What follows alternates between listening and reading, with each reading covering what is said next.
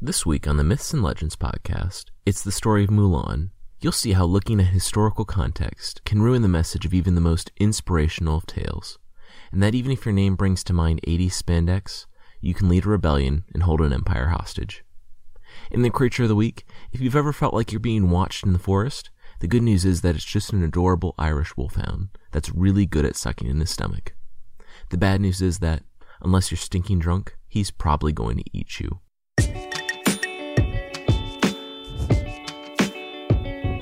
This is the Myths and Legends podcast, Episode 4, A Likely Hero.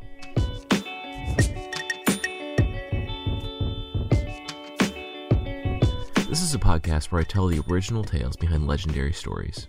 Some are popular stories you think you know, but with surprising origins.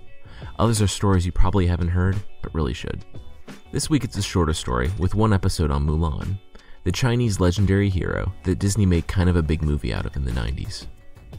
The story takes place in China in the 5th or 6th century, essentially a couple hundred years before the Volsungs of the last story, and almost exactly the same time as King Arthur and his knights are galloping around England. Now for this, there are multiple sources. The first source is a poem called The Ballad of Mulan, but that's only 360-ish words long, and only tells the most basic of the stories. It was written in about the 12th century, though it's said to be referencing a much older work that's been lost to history.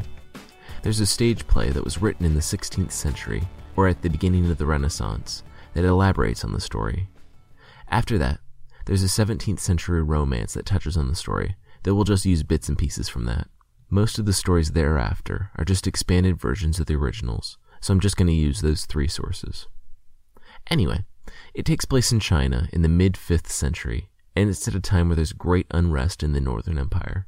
This is a time where revolts were breaking out all over the place, and they would sometimes take whole decades to pacify. The Khan, basically the emperor, is drafting an army. There's a usurper, a bandit leader, who's put together a large militia and is attempting to overthrow the Khan. He's from the Black Mountain, and he's called, no joke, Leopard Skin. I don't speak Chinese, so there'll be mispronunciations in this, but if anyone does, please let me know if Leopard Skin is remotely intimidating.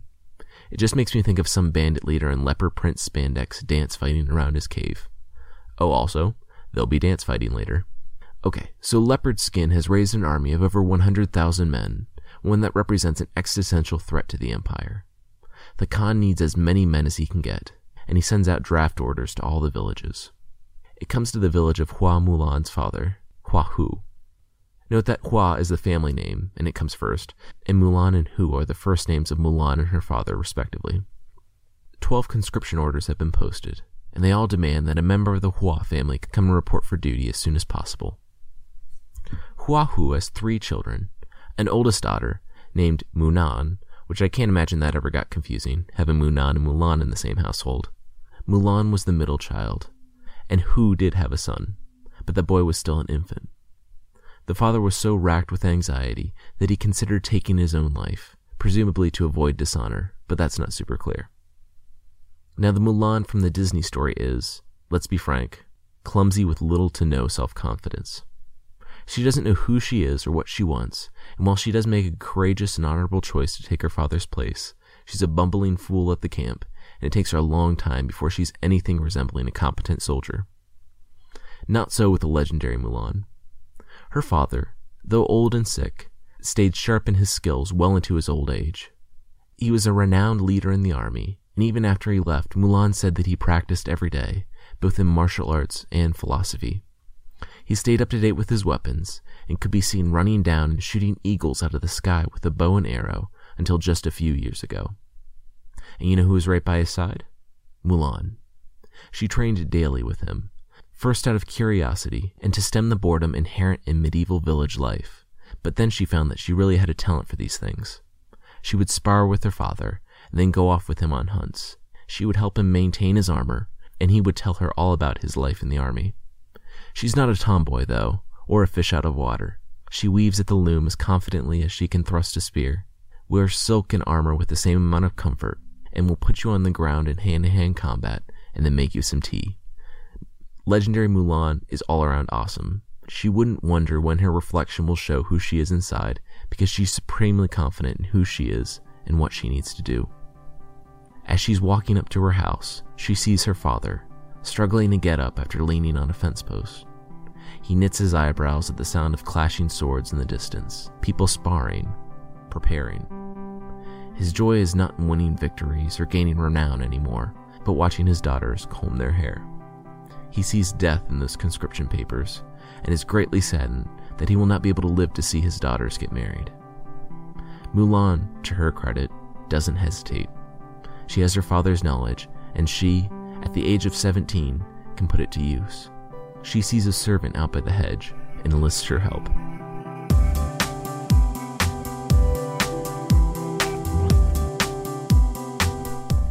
They go to the market, and she gives her servant money.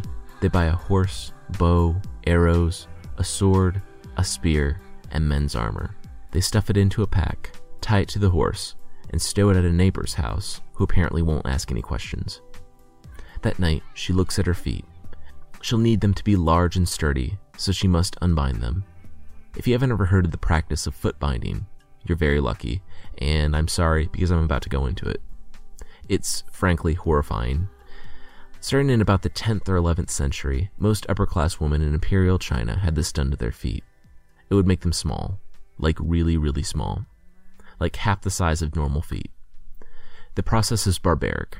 Basically, it would start when a young girl was between 4 and 7 years old, before the arch had a chance to develop completely, and it would take place in the winter, where the foot might have a chance of being numb. The foot was soaked and the nails cut back, and then, brace yourself, all of the toes but the big toe were curled under the foot, and then great pressure was applied until the toes broke. It gets worse. The toes were held tightly, and then they made the girl straighten her ankle, and they forcibly broke the arch of the foot, shortening it severely. And then they would bandage the toes to the bottom of the foot, and then wrap the whole foot up so that it was severely shortened and folded at the arch, pulling the ball of the foot and the heel as close together as possible. It was then wrapped in cloth and sewed up so that the girls can't loosen it. Over the course of the next few years, they would have to be unbound on a regular basis, cleaned and softened up if they were resistant. There were professional feet binders who did this, since the mothers might be sympathetic to their daughter's pain and might not make it as tight as they needed to. Eventually, deformities would become permanent, though not without a whole host of health problems, like the bones of the foot re-breaking regularly, infection, or sepsis, let alone the extreme difficulty the woman would have just walking around. That is thought to be one of the appeals, the attractiveness of the gait, as well as the tiny feet in general. For a woman like Mulan, these feet were seen as a mark of high society and a way for her to, quote, marry up, so to speak. Also, if you've been paying attention to the dates, the inclusion of foot binding in the story is apocryphal, since foot binding was not in regular practice yet at the time this story takes place. It was, however, in widespread practice during the time the play was put down to paper. Mulan looks at her feet, unbound, and painfully moves her toes back. She's a little distressed that years of painful and horrific foot binding will go to waste, but she comforts herself. Her family apparently has a secret herb that she just needs to boil and soak her feet in, and they will return to their tiny shape. Smaller, actually, and in no time at all. Why she didn't just do this instead of years of pain is beyond me. She changes shoes and painfully gets used to her much more normal feet. She sneaks out in the darkness to her horse. She was a little concerned. It had been a while since she had trained with her father, though it's all coming back to her. She runs through some exercises with everything and somehow mounts the horse without hands, though I can't seem to find a way in which that's possible. Sitting atop the horse and armored to the hilt, she feels like she could bring down not only leopard skin, but the Black Mountain itself. The next day her family comes to breakfast and she's sitting there, hair up in a male fashion, in men's armor. She tells them to sit. She says that today's the day her father needs to leave. Is he going to enlist? Her mother jumps up and says that he's too old. Seriously, why would you even ask that? Can't you see how upsetting that is? Mulan then calmly asks if her brother and sister can go. Her mother says, no, the sister can't, and the brother's an infant. What are you driving at? Oh. Mulan then told her family to look at her. They saw a confident, powerful person sitting in front of them at the table. She asked, almost rhetorically, if she was fit to go. Her mother nodded. In tears, she said it was obvious Mulan was fit to go, but what would happen to her? Has she thought this through?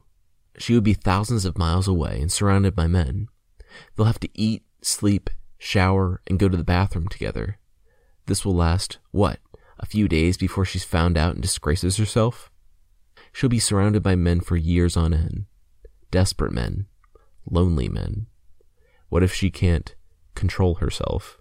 Or, worse, what if her comrades in arms can't control themselves? That's, of course, horrible, but it's implied that it's more horrible because Mulan wouldn't be suitable for marriage to a good family afterwards.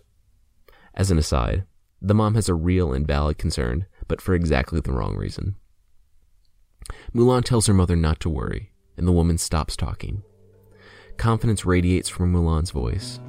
She has listened to her father's stories for years. She'll make it work. Mulan then breaks down in tears, realizing that she needs to leave her family. This is war, and in the best case scenario, it will be years until she comes back. Worst case, they'll never see her again. The family holds each other and weeps.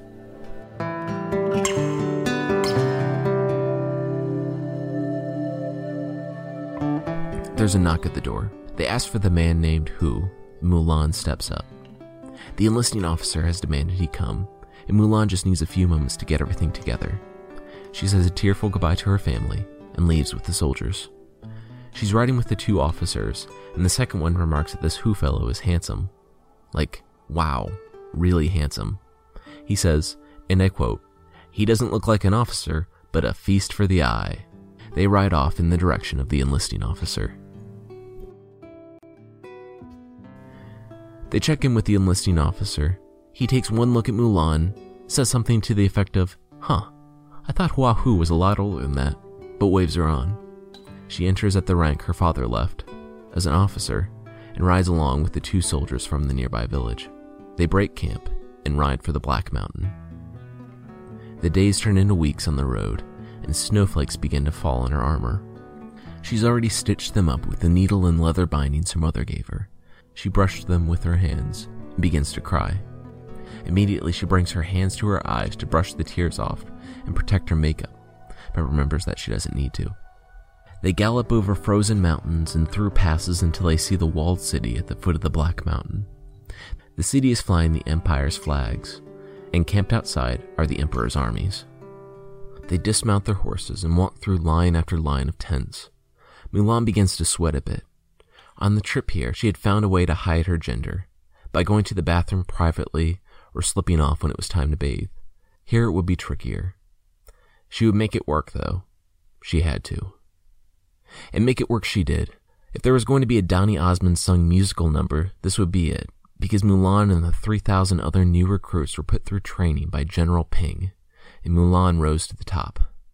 The army would be divided into 3 divisions for the final attack on the valley in which Leopard Skin was hiding.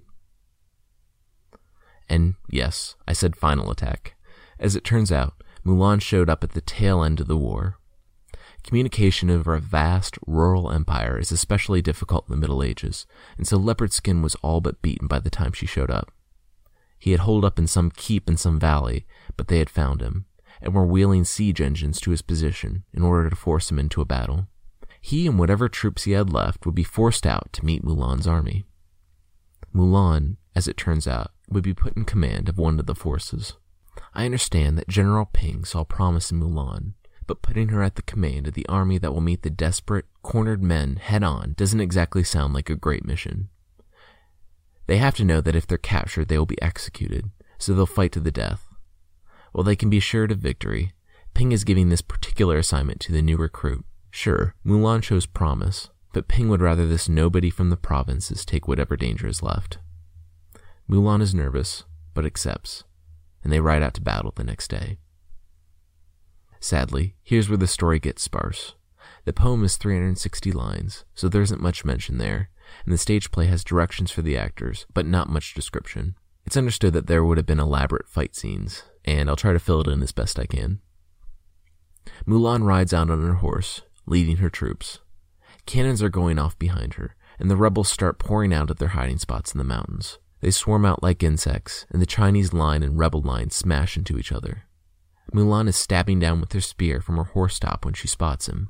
There, in the back, is Leopard Skin. He's determined at first, but he can see the tens of thousands of men, and one woman, in the Chinese army, and their cannons, and the men closing in from all sides. He spurs his horse back to the hideout. Without their leader, the rebel army falls into bedlam, and the line breaks. Mulan gives chase, presumably dodging trees and other debris falling as a result of the Chinese cannons. She sees his horse outside what's left of their hideout. She dismounts, draws her sword, and enters.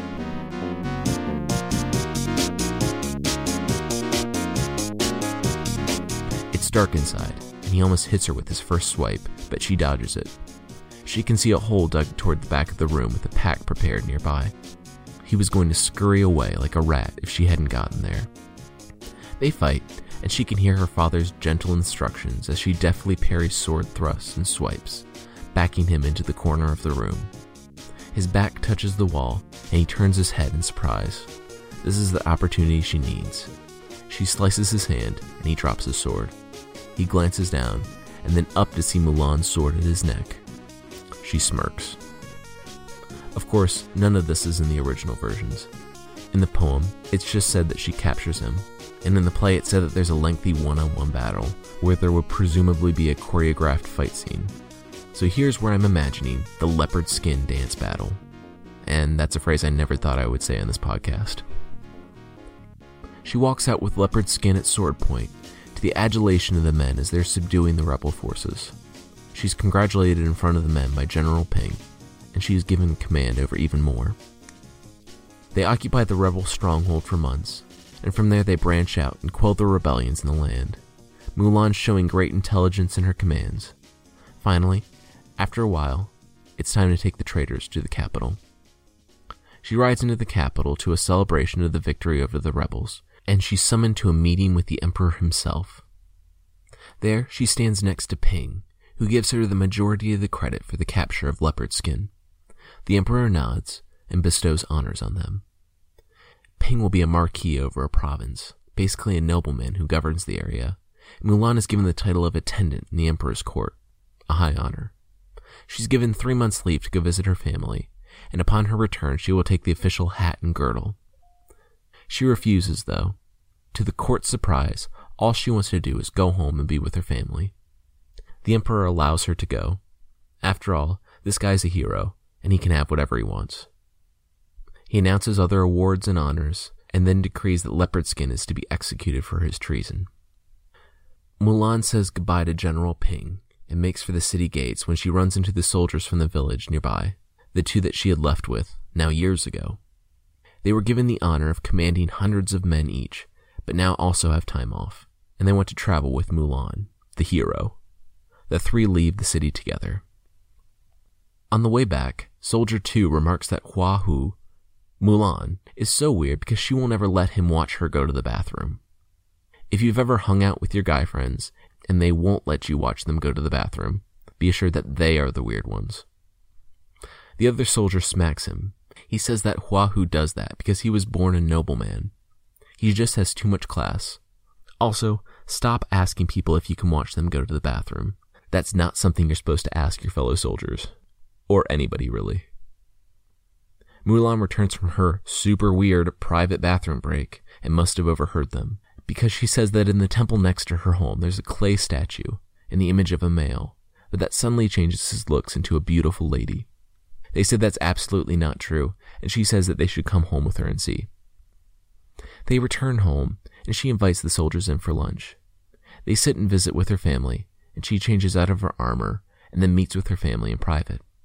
They embrace, and she learns that her sister is married, and her brother is now in his early teen years. She tells them of what happened. Her mom laments how she must have suffered, but Mulan assures her that what her mom was worried about did not happen. She's like a lotus that has emerged from the mud without blemish. Mulan walks out to reveal herself to the soldiers. And they are totally cool with it. They just remark that they marched with her, slept next to her, and spent day in, day out with her for 12 years, and they never suspected anything. Though I'm sure this does help Soldier Number 2 understand the confusing feelings he's had for his commanding officer for the last decade. And this is where I should also address that Mulan apparently spent 12 years in the army. I honestly have no idea how that's possible, as it just seemed like the trip to get leopard skin, ending the rebellion, and onto the capital and then home should have taken no more than 2 years. There's really no accounting for 12, since Leopard Skin was kept alive until he went to the capital, so it's not like they would just bring him along unnecessarily as they campaign around the country.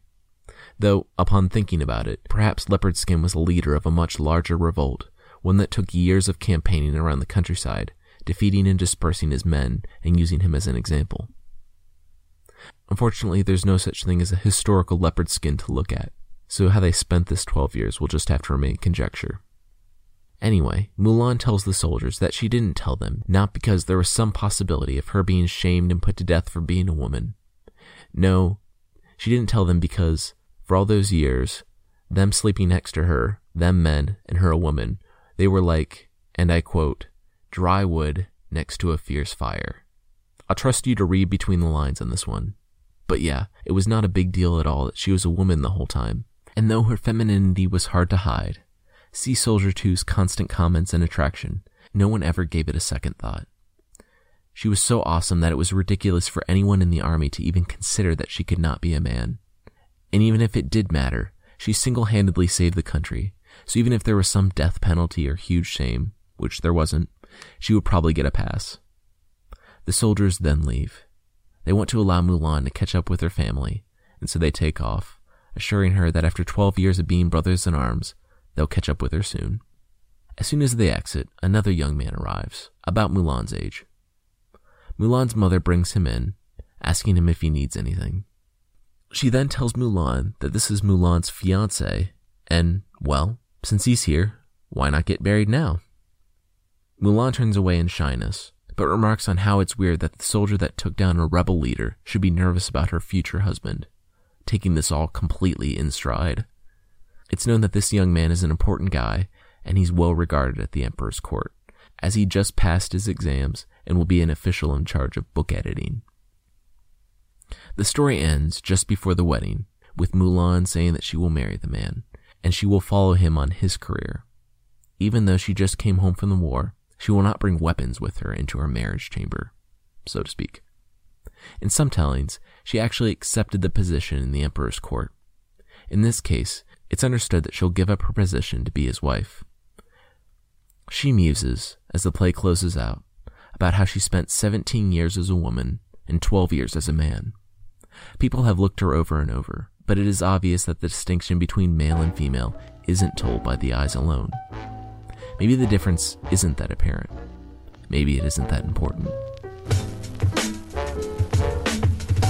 While it is true that nighttime devours the day, it is doubly true that every morning the sun returns to frighten away the cowardly darkness. So that's the brief and unsatisfying original version of Mulan. She goes and wins greatness for her family and for her country, and what happens after she comes home? She's told that she's going to be married to a man she's never met. A man, remember, who could work his whole life and still never win the type of renown Mulan did. I would imagine you're wondering what sort of message the story is supposed to give. It seems odd that a society that's having women bind their feet would be espousing this seemingly powerful message of equality, right? Well, setting aside that Mulan re-entered life exactly as she left it, a perfectly proper woman ready for marriage, presumably rebinding her feet. I've read some different interpretations on this story. Remember, Mulan didn't leave because she wanted to prove something or find out who she was. She left because she wanted to serve her family and serve her country. Some interpretations read that the Mulan story is more to chide men on to filial and patriotic duty, because surely if a woman can do it, they can. How can the men fail to do their duty where a woman succeeds? Ugh. Of course, the message we can take away at this point in time is a lot better, and I would imagine that has contributed to the story's long life. The story is constantly changing with the times. It's been brief, like above, where Mulan is little more than a loyalty robot. Sad, as in the telling in the 17th century, where Mulan commits suicide at the end, rather than join a foreign emperor's harem, to the empowering versions of the 20th century. It's nearly impossible to pin down the real, historical Mulan, so that's enabled the story to adapt to the culture and times in which it was interpreted. Next week, I'll tell the story of a sorcerer from Russian folklore, who's one part Ice King from Adventure Time, one part Voldemort, and one part sad, sad, lonely man. If you've enjoyed the show, let me know by leaving a review or subscribing on iTunes. I've added some stuff to this site at www.mythpodcast.com, and you can follow me on Twitter at mythpodcast. Before the Creature of the Week, I also want to thank Colin P. Thompson and One Track Gamer for the reviews. And I just want to thank S. Cowan and Charlotte for leaving feedback on the website. I really appreciate it, and I love to hear from everybody, so thank you so much. The creature this week is the first from American folklore. It beats the Barbagazi as the most literally named creature because it's called the Hide Behind. It hides behind stuff. Trees, mostly, as it is a fearsome critter that stalks lumberjacks and other unwary travelers in the forest, snatching them unaware and dragging them back to its lair to devour them. It was thought to be the explanation for lumberjacks who never returned to camp. Depictions range from an adorable Irish wolfhound hugging a tree to a horrifying, shadowy, Slender Man-esque creature contorting itself behind a tree in wait for its next victim.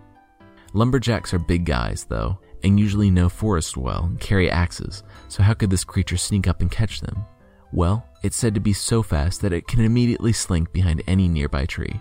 Well, okay, but what if only skinny trees were available? Well, the hapless lumberjack is not out of the woods yet, both literally and figuratively, because the creature can suck in its stomach so that it can become so slender that it can fit behind any tree. There's one way to avoid the creature, though. It subsists on the contents of the intestines and has an aversion to alcohol. So, logic holds, if you're going to go out for a walk in the woods, it's better to be completely stinking drunk, because it's better to be wandering around the forest drunk with an axe than risk running into this creature. You know, for safety.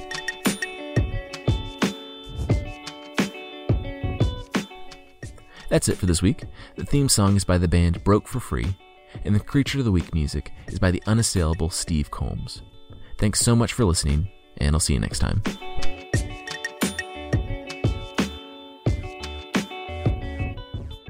Selling a little or a lot, Shopify helps you do your thing, however you cha-ching. Shopify is the global commerce platform that helps you sell at every stage of your business. From the launch your online shop stage to the first real life store stage, all the way to did we just hit 1 million orders stage? Shopify's there to help you grow. Whether you're selling scented soap or offering outdoor outfits, Shopify helps you sell everywhere. From their all-in-one e-commerce platform to their in-person POS system, wherever and whatever you're selling, Shopify's got you covered. Shopify helps you turn browsers into buyers with the internet's best converting checkout, 36% better on average compared to other leading commerce platforms. And sell more with less effort thanks to Shopify Magic, your AI-powered all-star. Shopify powers 10% of all e-commerce in the US, and Shopify's the global force behind Allbirds, Rothy's, and Brooklinen, and millions of other entrepreneurs of every size across 175 countries. Plus, Shopify's award-winning help is there to support your success every step of the way. Because businesses that grow, grow with Shopify. Sign up for a $1 per month trial period at shopify.com/audioboom,